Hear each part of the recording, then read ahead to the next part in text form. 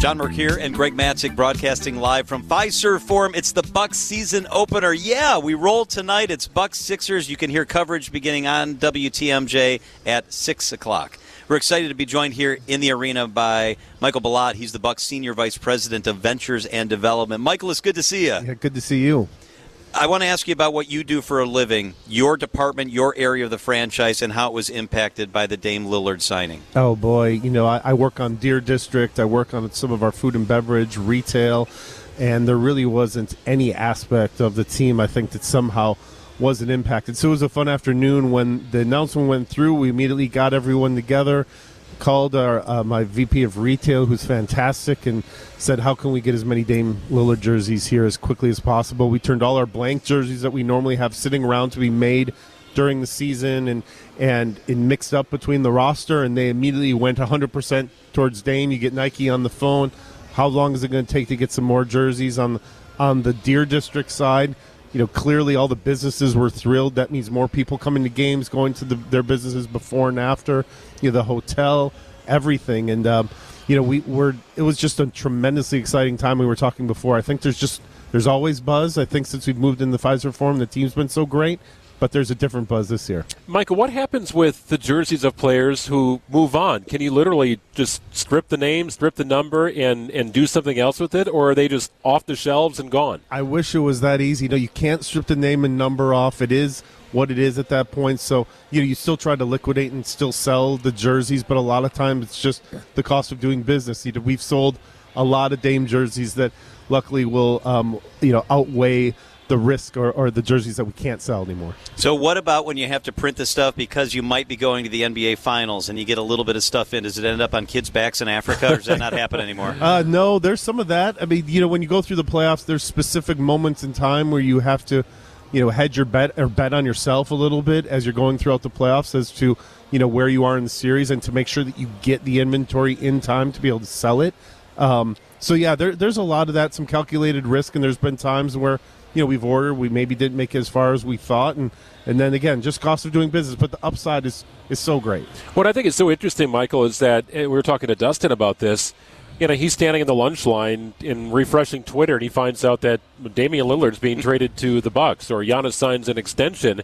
I think it's amazing that those in the organization tend to find out the same time that the general public does at times. Yeah, we really do, and I think basketball loves it that's that way. Yeah, right, yeah, that was all secretive. Yeah, they like to keep it very tight, and when I found out about Dame, I was actually over at the SSC where the players train and eat, and I'm rarely ever there, and I was having lunch because I had a meeting over there, and I was actually with Peter, and I glanced down at my phone, and the Bleacher Report came up just like everybody else, and I kind of looked at him, and he kind of gave me a little bit of wink and a nod, and so he kind of knew. Oh, I think he knew, but there's a very select amount of people that knew. I had absolutely no clue, and was a great moment. But you remember where you are when Giannis signed his first extension, when he signed the most recent, because it just changes your day-to-day. We're not only fans, it obviously impacts our work, so it's a lot of fun. I want to ask you about Deer District. You oversee Deer District.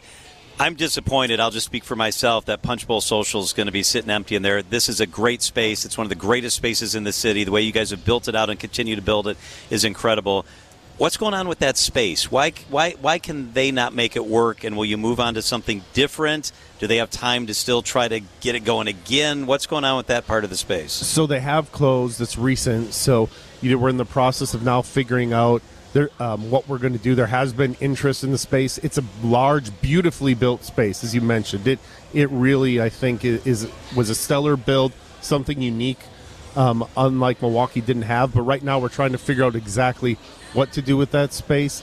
But the rest of the Deer District, obviously, with the trade, has quickly become, I think, one of the hottest, if not the hottest place in Milwaukee now. You to stay, but to eat. No Chervil on the rooftop or Kraft on the first floor. And we have some other announcements that will be coming in the next couple weeks that we're really excited about. How about indoor pickleball courts? I don't know. Yes. Punchbowl Social, they had a lot of different games inside. And it's indoor big enough. Pickleball. Yes, we'll add that to the list. There are a lot of good ideas, and because And you some mentioned- bad ones. It's a large space, so there's space for a lot of different things. Do the Bucks own all those buildings? Do you, in essence, rent it out? We do. People We own tenants? the buildings, and then they're tenants, so we lease it out. Yes. Michael Belot is with us. He's the Senior VP of Ventures and Development. Is possible naming rights for Deer District still something that's floating around out there? Is that an eventuality? I think that's something that we've talked about, almost since the inception when we named it Deer District officially once Pfizer Forum opened. I think it was really in late 2018 when we said, here's the name. That's something we've been pursuing, well documented. I know our sponsorship team's working on it, and there's been some great interest. So we think that's going to be an eventual thing that happens. Michael, can you give us a clue as to the latest development ideas? We know it's been a little fluid, and I think a championship with 60,000 people in the Deer District may have altered plans a little bit. But where do things stand today? So we have the Live Nation music venue. It's been well documented. They really rescoped it from 2 venues to 1 because of construction costs and interest rates. So we're going through all the city approval process. We just got Plan Commission approval last week, and then we go to zoning and Common Council, and then they'll start construction in the spring. Along with that, we're pursuing another hotel that would be in conjunction and almost adjacent to the music venue. And then residential, while we have the 550 Ultra Lofts, we're looking to get more people living down here, and that's something where we've got great progress, and I think you might see some news on that in the coming weeks. What's the best part about working for Peter Fagan? Oh boy, his energy is unbelievable. I mean, he's a lot of fun.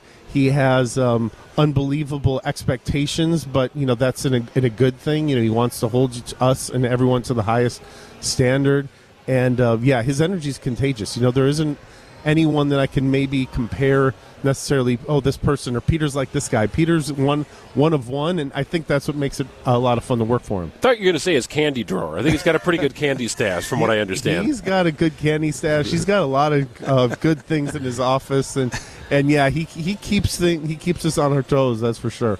Do you literally walk the Deer District? Do you literally check out what the lobby of the trade is like? What's going on down here? How much time are you in your role in Deer District? So for every game, I kind of have the same routine. I park right across from the A-Loft and then walk in, check in every business in the district.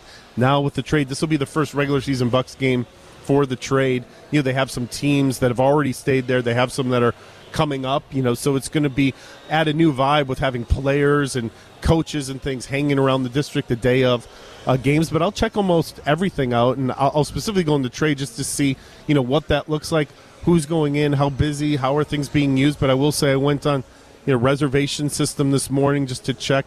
Couldn't get a reservation from 4 o'clock till 7 o'clock in both their restaurants. Same in the rest of the district. So it's going to be the place to be, and they've done a great job, and it complements the rest of what we have out here really well. It stays vibrant through a game, too, right? I mean, people just want to be in the area. If they can't get inside the arena for whatever reason, it's still a collection area. Yeah, definitely. I think you'll see, especially tonight, people are obviously wanting to watch this game, watch Giannis after extension, watch Dame, and if you don't have a ticket and tonight's a sellout, there's no better place to watch it than right here, and you feel like you're part of the action. Just right across the way. Godsey says you need to up your shoe game. I know. I told you I'm changing after this, so I'm going to try and. I saw what he's got on. I'm going to try and beat him. He's in marketing. All the marketing guys have good shoes, and he's lazy. He got dressed this morning. Isn't even changing. He probably didn't pay for those either. Know somehow. it. Yeah. He is Michael Belot. He is the Bucks Senior VP of Ventures and Development. It's always fun when we get to hang out with you, Michael. Thank you so much for being with us. Great. Thank you.